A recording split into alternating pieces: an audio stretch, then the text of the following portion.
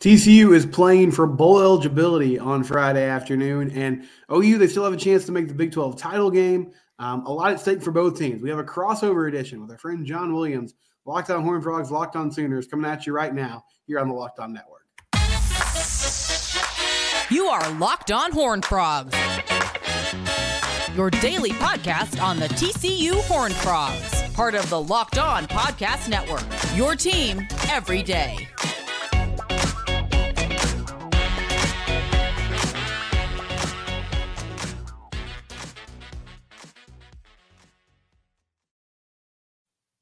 Frog friends, Sooner fans, casual observers, welcome in. We have a crossover edition for the last game of the regular season. Thank you for making Locked On Horned Frogs or Locked On Sooners your first listen. And John Williams is with us at John9Williams on Twitter or X or whatever you want to call it. I saw you shaking your head. I'm sure you're thinking this has gone by really fast. I mean, we've made it. This is rivalry weekend. This is the last weekend of the regular season. It's here. I guess we'll start here. Brett, year two of Brett Venables. What were kind of your thoughts and expectations going into the season? And what surprised you? What hasn't? Kind of where have they landed now as we wrap up this part of the year? So I think for most people, being in this spot is about the expectations. Being, going into the final week of the season, having a chance at 10-2, having a chance to play for the Big 12 title, all of those seem to be kind of the expectations of the majority of the fan base. I think for a lot of people, though, they just wanted to see improvement out of this team. Going from 6-7, I said before the season that the floor was an 8-win season. You had to improve at least that much. Right. But the expectation was you get to 10 wins based on the schedule that you had. Now you got the Texas win, and that kind of changed the expectations a little bit. It set the Oklahoma Sooners up for controlling their own destiny, basically for the Big 12 title game. The college football playoff was in a real possibility at that point. And then you had those two losses to Kansas, to Oklahoma State, where they turned the ball over 6 times. And they kind of the expectations changed again, where you thought, okay, bummer, we lost those 2 games. Now let's just finish strong, finish with 10 wins. As far as Brent Venables and this team have gone, I think the biggest difference has been the defense. The run defense has been much, much improved, even though at times they have been gashed. They've shown an ability to adapt and show resiliency in game. Last week against BYU, the Cougars, they put up 17 points in that first quarter. They only put up 7 in the second half, 0 points in the fourth quarter. They were pretty good on third down. I think they were 50% on third down in the first half. In the second half, they were just 1 of 6. So it's shown that, okay, in a situation where, okay, maybe a year ago, they weren't really good at game management. They weren't really good at in-game adjustments. They've really shown to be much, much better in those situations. The defense as a whole, yeah, there are still some issues that need to be ironed out, still some talent that needs to be built up and depth that needs to be built up. But we're seeing improvements. We're seeing improvements in takeaways. We're seeing improvements in competitiveness and just better understanding of the defense. I mean, we've got several players that should contend for an all Big 12 selection at the end of the season. And so I think that's the biggest difference. And for a lot of us, we thought, okay, if this team on defense can go from the 120s, 110s in total defense a year ago, even to 75, 60, something like that, it would show improvement. And they've been much better this year. So, but for TCU, it's been kind of the flip of what Oklahoma's gone through. The national title game didn't go the way that Horned Frog fans, or even I expected. I thought they were going to play that a little bit tougher because I had a lot of respect for that TCU team, especially with the way that they played Oklahoma. They were a tough team. We talk about Oklahoma's resiliency. They were a resilient team. They fought to the bitter end with Max Duggan, Kendre Miller, Quentin Johnston. But a lot of that heart and soul of that team went off to the NFL. What's been the difference for TCU this year? I mean, the simple answer is they're 0-4 in one-score games this year, and they just lived off that last season. Like, they won a lot of close battles, had that last-minute win against Baylor, of course, had close wins against West Virginia, K-State in the regular season. But, I mean, I think when you look at it at a deeper level, I thought they would take a step back. I didn't think it would be this drastic. The thing that I was loudly wrong about before the season, John, was our friends at FanDuel had the over-under at 7.5. and I was like, man, hammer that over. Like they're going to get 8 wins. I just feel like they're not going to be like, if Sonny Dykes is who I think he is, then that won't happen. The biggest glaring issue has been the red zone offense. And I'm sure OU fans might kind of roll their eyes at this too, or get a kick out of it, because they might experience the same frustrations with Jeff Lebby. But Kendall Briles, he has just really struggled in scoring territory, in short yardage territory. It's not all his fault. The offensive line's not very good. And that's been a big issue as well. But it just feels like they get way too creative, way too cute, not enough north and south, just getting the yardage you need. And so, I mean, they put up yardage. They're just not scoring touchdowns. And they're turning the ball over too much. I think the defense has been okay. But it's a defense that ideally would be paired with a robust offense that can, trade, go score for score with a lot of teams, and they haven't done that this year. But by and large, I think last year was a very senior heavy laden team. You talked about all the guys that went to the NFL. And we are now sort of seeing the effects of the last 2 recruiting cycles in the Gary Patterson regime weren't great. They kind of swung and missed, especially in the trenches. And they tried to offset that with the transfer portal, and I thought that would be successful. But a lot of the guys that they took, kind of flyers on haven't worked out, either because they've been injured or they just haven't produced like, we thought they could. And so it's led to a team that's been fairly mediocre. Now, I think they've gotten better as the year's gone on. But they miss Max a lot. They miss Steve Avila, who's starting for the Rams now. They miss Quentin Johnston, Darius Davis. You could run down the list of guys that, stepped up in big moments for them last year that are not there. And I feel like more than anything, it's been a reality check of, okay, TCU is a good program. I think they have a very high ceiling. I think Sonny Dykes can get this done, but I'm not sure that they can reload like a blue blood can, if that makes sense. Like, it might still be a university and a school that their best bet is to be really, really good every 2 to 3 years. And then the other seasons, you hope that you're winning between 7 and 9 games and staying super competitive. We'll see what happens when they join the new Big 12. And then Chandler Morris won the job last season. And I think, we thought, well, he's going to step in and be a really solid player. And it just didn't work out. And then he ended up having the injury, and Josh Hoover has stepped in and has done a nice job. But speaking of QBs, so Dylan Gabriel goes down with what appeared to be a concussion against BYU. I know Venables has been saying that he thinks he could be available this Friday.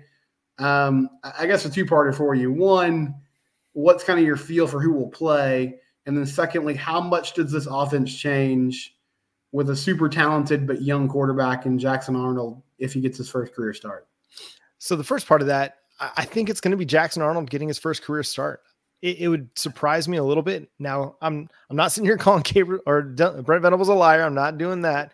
Just based on what we saw last year, going into the Red River game, coming out of the TCU game, Dylan Gabriel suffers a bad concussion. Now, arguably the hit then against TCU was maybe worse than what he suffered in this game. But still, concussion is a concussion. It's his second concussion in as many years. It's a short week. I would be surprised if Dylan Gabriel played. That's not to say that he won't, but I'd be surprised. So with Jackson Arnold at the helm, hopefully the offense doesn't change at all. Hopefully you're still able to run a lot of what you want to run. He's got a bigger arm than Dylan Gabriel, so it gives you a little bit more ability to go down the field. Maybe he's not going to be as experienced reading the defenses that he might see this week, but you're still going to be able to do a lot of what you want to do. And the quarterback run game is still very much in play with Jackson Arnold. We saw it in key moments against BYU this past weekend, picked up a key first down late in that game to help keep that game sealing drive alive. And then on the deciding third down play, audibles to, the short pass. They had a long pass called to attack the sticks.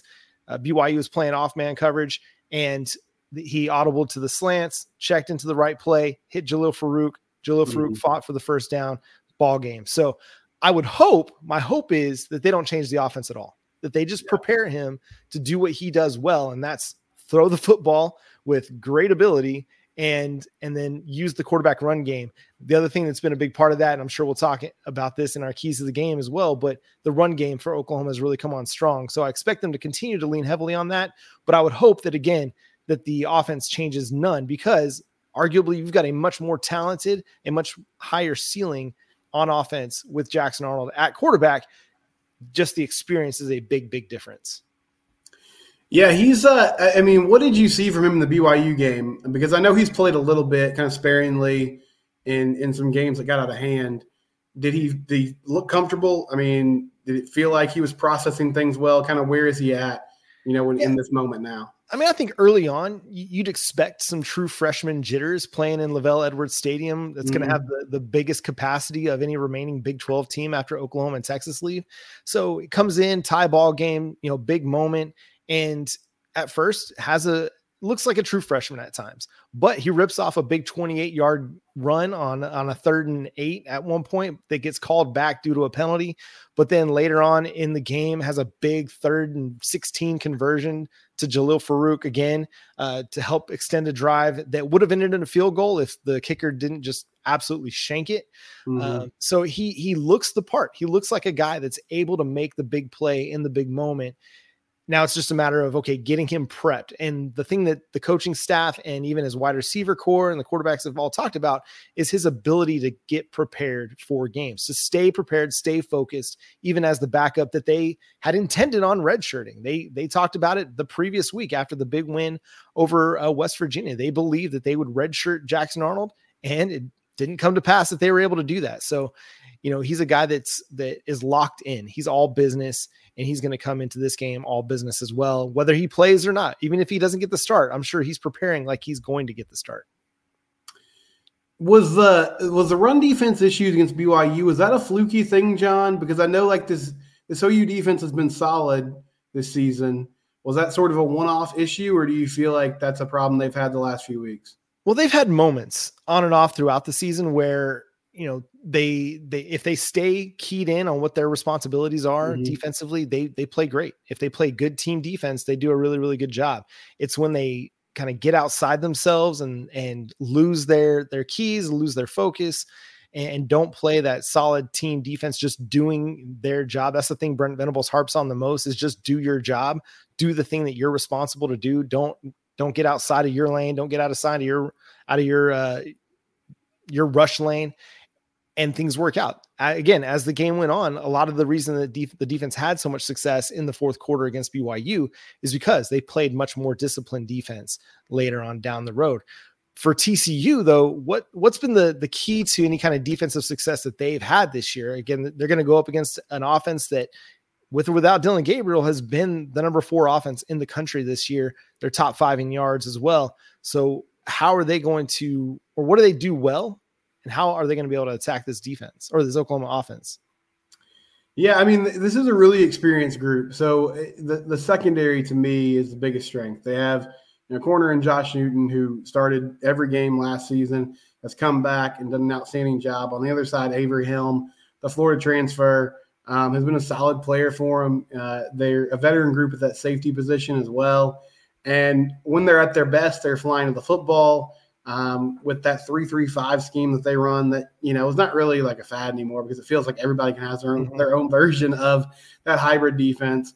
But it can be tough on the O-line to identify in the run game, okay, who are we blocking? Sometimes you trick teams into understand or thinking like, oh, we got the numbers advantage here, and then you don't. Shad Banks has replaced Johnny Hodges, who went down with an injury earlier this season and has done a really nice job. Very athletic. They move sideline to sideline well. I think the fascinating storyline to me about this matchup is Joe Gillespie, much to the chagrin of many TCU supporters, is not super aggressive. Like, that's just not in his DNA. He wants to rush 3 or 4, and this defensive line is kind of reworking and retooling after Dylan Horton, who emerged from them last year, got drafted by the Texans this offseason. And so the pressure hasn't always been there. And with a young QB, you would think the recipe would be, let's heat him up. Let's try to force him to make quick decisions. But that's not really who Joe Gillespie is. It's much more of we're going to keep things in front of us, limit explosive plays, try to force teams to go on 12, 13 play drive. So I'm curious to see how they would approach it if that ends up being the situation.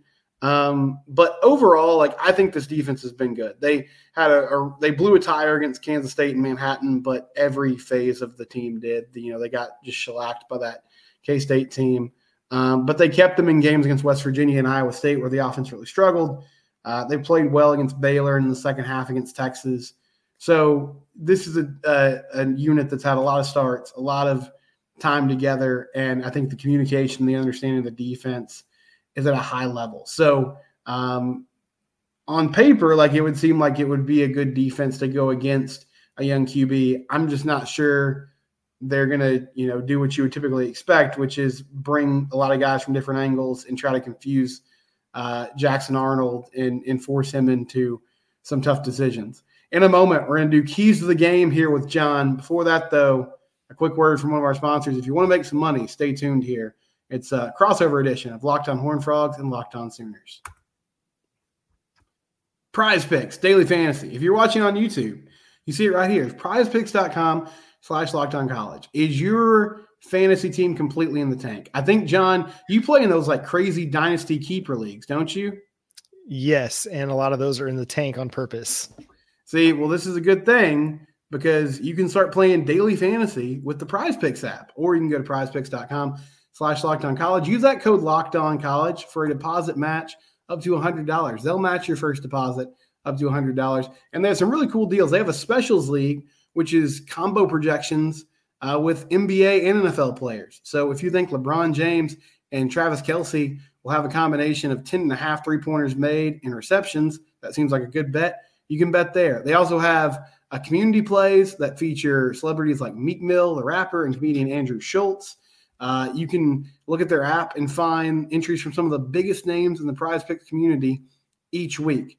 Prize Picks also offers a reboot policy. So if one of your entries stays in play, even if your players get injured for football and basketball games, if you have a player who exits the game in the first half and does not return in the second, that player is rebooted. They're the only daily fantasy sports platform with an injury insurance policy. Quick withdrawals, easy gameplay, and an enormous selection of players and stat types are what make Prize Picks the #1 daily fantasy sports app.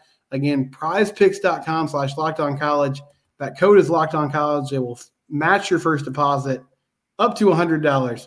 Prize Picks, proud sponsor of the Locked On Network. March Madness is right around the corner. If you want to win your office pool, you need to stay caught up with all the college basketball action with the Locked On College Basketball Podcast. Every Monday, Andy Patton and Isaac Shade recap the biggest stories in college basketball, keep you up to date on the NCAA tournament bubble, and get you ready for the upcoming week of games. From the Big East to the Mountain West and everywhere in between, Andy and Isaac have college hoops covered on the Locked On College Basketball Podcast. Available on YouTube and wherever you get podcasts. Part of the Locked On Podcast Network. Your team every day. Okay, John, if OU is going to, basically handle business because they're the favorite in this game, what has to happen? What are some of the keys, regardless of who's playing quarterback for the Sooners? I think for them, it's don't change your offense, regardless of who's in at quarterback. When they're playing at home, they're much better than what they are on the road. But when they're dictating offensively, they're really, really hard to stop. I mean, Drake Stoops has come alive the last few weeks, and it's because they've decided to be a little bit more aggressive, pushing the ball down the field.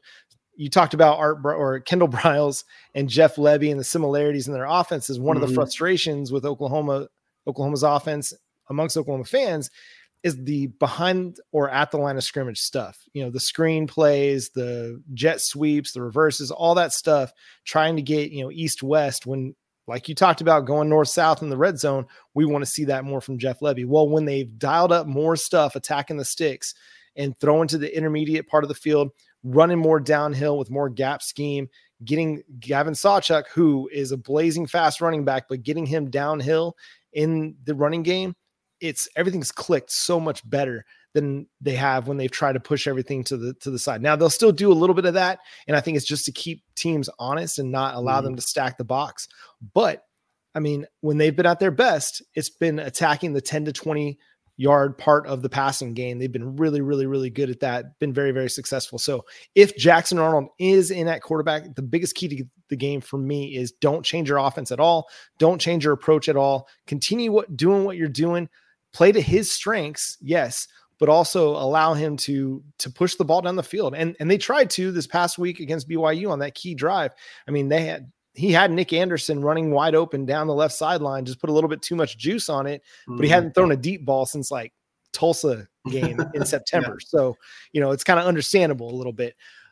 Defensively, keys. I mean, I think a lot of it is containing Josh Hoover, man. The dude is lighting teams up through the air right now. And Oklahoma has been a little bit susceptible in the passing game. They've been opportunistic. They create a lot of turnovers, have a lot of interceptions, tied or number 2 in the nation in interceptions per game. But if he gets hot, I mean, it could be trouble for Oklahoma. So it's a matter of making sure that their zones are really solid, because that's an area where they've struggled a little bit too. So if they're solid on defense and they can limit the big plays from Josh Hoover and don't allow him to get in too much of a rhythm, then I think they're going to be okay. But a lot of it defensively just comes back to just being assignment sound for Oklahoma. And if they're assignment sound, I mean, they're going to have some bending. You just can't break. For TCU, what does TCU got to do to pull off the upset here? Yeah, I mean, you got to win the turnover battle. I know that's a huge, off the beaten path thing that I'm saying there. But the biggest issue for Josh Hoover, he gets himself into trouble when he's throwing picks, and he just trusts that arm too much. He had an interception against Texas, right before halftime. TCU was trailing by 13. They're trying to drive down before the half. He just lets a duck fly, really in the vicinity of no one. Texas picks it off. They end up scoring a touchdown a few plays later. And that was really the difference in that football game. He said after the game that it was a pass that even Jesus Christ himself shouldn't have made, which is a good line. It's not great theology, but it's a good line by Josh, and I appreciate it. Jesus could throw any pass. I'm saying. That's right. Jesus would make a better decision. But I appreciate the humor there. But you could tell Sonny Dykes pulled him aside in that moment. And I don't know what he said to him. It might not have been super encouraging, but it kind of seemed, the vibe seemed to be like, hey, this, we can't do this. You have to get a better handle on things. And in the last 6 quarters, he's protected the ball much better. I know OU is really adept at forcing turnovers, creating chaos. And so I think that's a huge key. I feel like you have to be aggressive this week on defense. You don't have a lot to lose. Bowl eligibility is a big deal, but this is the difference between going home and playing probably in the First Responders Bowl. Just if you get burned by Jackson Arnold or Dylan Gabriel, so be it. But I think this is the week that you kind of got to let things loose and get after it in a big way.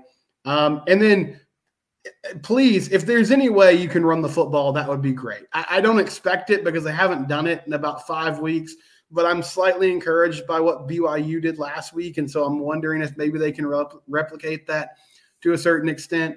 But even Amani Bailey's big runs against Baylor, it was breaking a couple tackles behind the line of scrimmage and then keeping his feet about him and moving forward. So, I think that would just be a big boost for them in their offense, even as well as Josh has done throwing the football, if they have more balance, especially on the road. How much, if at all, are people talking about – I know the Big 12 championship game possibility is out there still if Oklahoma State loses and the Sooners win. But maybe the last Big 12 game ever, definitely the last Big 12 game in Norman.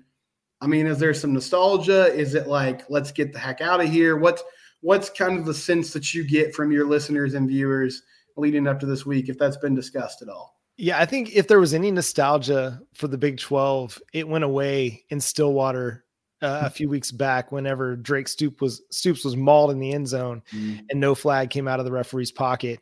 And then, a week later, Drake Stoops gets called for a unsportsmanlike conduct penalty because he spikes the ball after a big 60-yard touchdown run where he carried a couple dudes into the end zone. So I think any of that nostalgia is gone. I think, as somebody who hasn't always been an Oklahoma Sooners fan, I appreciate what the Big 12 is, and I will continue to watch and enjoy it because it's football and it's in our area. But it's a lot of it is just, let's get ready to move on to the SEC. Even this year, a lot of the talk has been about preparing for the SEC because that's the big mountain to climb come 2024. So I don't think anybody is necessarily sad about leaving the Big 12. I think people, whether they admit it or not, are going to miss some of it, because I mean, some of these matchups we've had forever. Iowa State, I mean, Kansas State, Kansas, Oklahoma State. I mean, these things go back almost 100 years. Like, it's hard to just like rip that off, rip that Band-Aid off and just move on. Yeah. But it's an exciting new challenge going to the SEC. You get Bama coming to Norman next year. You get Tennessee, you get to go to Oxford. So there's a lot to be excited about. And still, there's a lot to play for this year, in that you've got a chance, even if it is a slim chance, of making the Big 12 title game. You need a little help from the Cougars and maybe some help other places as well. But so still a lot to play for this year. And again, bowl, you get to go to the most likely the Alamo Bowl if the cards fall right. But and an opportunity to play a Pac-12 team that maybe you haven't played before, and different projections. You might be seeing USC. I don't think USC has been good enough. There was a time where that was the hot projection, but because they've kind of fallen off the earth a little bit, I don't think that's going to be the case. I think it's Oregon State or Utah or, something like that. But still a lot to play for, a lot of pride to play for, a lot of guys that are still trying to, play themselves into key roles going into next year as well. So there's a lot, I think, for Oklahoma fans. And again, this is going to be potentially the last Big 12 game. There might be a little trolling that happens from the OU fan base on Friday, not on Saturday, but on Friday. So it's going to be fun, man. And I think, with the TCU matchup, it's always been one of those that's been intriguing, at least to me, because TCU has been kind of one of the better teams that wasn't an original Big 12 team for a long time. And so I think there's some fascination there, and Oklahoma fans are eager to get that win back from a year ago. Another thing that probably wouldn't be super enticing about a USC Alamo Bowl matchup is, I don't blame him, but I feel like Caleb Williams already has the bag like halfway packed. I think the chances of him playing in that game would be slim to none, John. Yeah, and Lincoln Riley might be gone with him. We'll see about that. Lincoln Riley, definitely Alex Grinch. These are people that might need to use LinkedIn.com soon. We're going to have John tell you about LinkedIn next here on the Locked On Network. These days, every new potential hire can feel like a high-stakes wager for your small business. You want to be 100% certain that you have access to the best qualified candidates available. That's why you have to check out LinkedIn Jobs. LinkedIn Jobs helps find the right people for your team faster and for free. All you got to do is go to LinkedIn, post your job, add the purple hashtag hiring frame to your LinkedIn profile to spread the word that you're hiring. Simple tools like screening questions make it easy to focus on candidates with just the right skills and experience, so you can quickly prioritize who you'd like to interview and hire. It's why small businesses rate LinkedIn Jobs number one in delivering quality hires versus leading competitors. I mean, these athletic directors and presidents, I'm sure they'd love to be able to ask just the right question, have just the right candidates, but they don't always get them. So make sure you go to LinkedIn Jobs for your hiring process and do a little bit better than some of these athletic directors. LinkedIn Jobs helps you find the qualified candidates you want to talk to faster. So post your job for free at linkedin.com/lockedoncollege. That's linkedin.com/lockedoncollege to post your job for free. Terms and conditions apply. One cool thing we have going too now, and we'll get to predictions here in a second, but the Locked On Network has launched the first ever 24/7 streaming sports channel on YouTube, Locked On Sports Today. Lost is kind of the cool, acronym that we have for it. But if you tune into that, you might see John and Josh talking OU Sooners football. You might see myself talking about TCU. Maybe you'll get some Cowboys info, Rangers, whatever the case may be. John, that Rangers championship, that meant something to you, right? You're a Rangers fan. Oh my gosh, man. I'll admit I've not watched very much baseball in the last 10, 12 years. Not because David Freese broke my heart and I could never watch another baseball game again. No, we moved overseas and it was much harder to keep up with baseball while overseas. And so I mostly focused on football. But yeah, man, Texas Rangers fan. And dude, I could not believe it. I could not believe that they actually won one. I never thought I'd see the day. I couldn't either. And now you have a whole offseason where Bryce Patrick from Locked On Rangers will cover that as well. Locked On Sports Today. Check out the first ever 24/7 streaming sports channel on YouTube. All right, John, predictions, final thoughts. OU TCU 11 a.m. Friday. What do you got for me? Man, I think it's going to be the Jackson Arnold coming out party. As I think aggressive as TCU might try to be in this one, I think this is a game that he's just geared up for. I mean, we've seen the talent. We've seen, the guy that went and won the Elite 11 MVP, the Gatorade National Player of the Year, the 5-star player, the guy that was Brent Venables' first commitment when he joined the Oklahoma Sooners across any class. And I think he's going to just come out and ball. He's been waiting and building for this moment. And I think this is going to be one of those things that he just has his moment, to finish the 2023 season and then get everybody geeked up for the 2024 season. As far as score predictions go, I think TCU does score on Oklahoma a little bit, especially through the air. I think they find some things, especially I think maybe in the second half, if the game's a little bit out of hand, I do think that Josh Hoover, leads a few scoring drives then, but I'm going to say something like Oklahoma 35, TCU 24. I do think, maybe it's not as close in the first half, but TCU does rally and make it a little bit closer game toward the end. I've been wrong about this team a lot. And funny enough, the first ever crossover I did in this network was with John Williams. That's right. I was just thinking about that earlier today, man. It was in 2021. It was the last year of the Gary Patterson era. I believe the Big 12 conference opener against OU in Fort Worth. And I didn't think the Frogs were going to win, but I didn't feel like I could predict against them in my first kind of time on the network representing TCU. So I picked the Frogs. They got beat pretty soundly that day. You might think that would deter me. You might think a 5-6 record would deter me. It's not going to. Frogs pull it off. I'm not sure how. I'm going to say a Griffin Kell field goal at the buzzer. I actually do think this team is improving.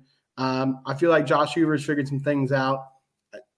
Young quarterback, makes some mistakes. I know Jackson Arnold's super talented. I think he's going to do some great things in the SEC. Best of luck to you. But the Frogs win. Strap on your helmet, Miami of Ohio. You're going to play TCU in the First Responders Bowl in a few weeks. Get ready, Air Force. You might have to come to Fort Worth to play TCU in the Armed Forces Bowl. America's going to be watching. They probably won't be, but I'll be watching because TCU is going to the postseason. John, let people know where they can find you and your work. I just find that it's a fitting bookend conceivably to Locked On Sooners era in the Big 12 that you and I get to do are the last crossover of our Big 12 tenure. But yeah, you can follow Locked On Sooners on Twitter at Locked On Sooners. Myself is at John 9 Williams. My co-host Josh Helmer, you can follow him on Twitter at Josh on Ref, and you can subscribe to us across any platform and on YouTube as well. Yeah, I'm at Simcox Steven on Twitter. The show is at Locked On TCU, and it's Locked On Horned Frogs on YouTube, Spotify, Apple Podcasts, wherever it is that you like to actually listen to those things. If you still do audio versions of stuff, you can find it there. He's John Williams. I'm Steven Simcox. Will y'all have post-game coverage on Friday afternoon, John? Is that the plan? We're working on it right now. Okay. Yeah. I have day job responsibilities that day. I know. Things are always getting in the way. Silly sick patients that need taken care of. Tell them, hey, hold on. Please we'll fix your breathing on your own. I need to do a little game recap. That's right. Well, regardless, we'll have plenty of coverage next week. And, Sooners will be playing in the postseason definitely. So subscribe to Locked On Sooners if you haven't. Subscribe to Locked On Horned Frogs. Thank you guys for tuning in and listening and watching. We'll see you later this week. It's the Locked On Network, your team every day.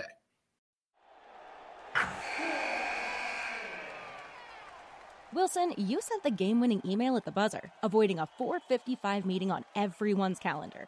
How did you do it? I got a huge assist from Grammarly, an AI writing partner that helped me make my point. 96% of Grammarly users say that it helps them craft more impactful writing. Would you agree? Grammarly helped adjust my tone to navigate tough work conversations. And it works everywhere I write, so I can quickly communicate effectively. Your teammate used Grammarly to summarize an important document, making a 3-pointer. How did he do it? It only took one click. When everyone uses Grammarly, everything just makes sense. You made an incredible slam dunk to end the game. The meeting was canceled, and your team will go home champions. Go to Grammarly.com/podcast to download it for free. That's Grammarly.com/podcast. Easier said, done.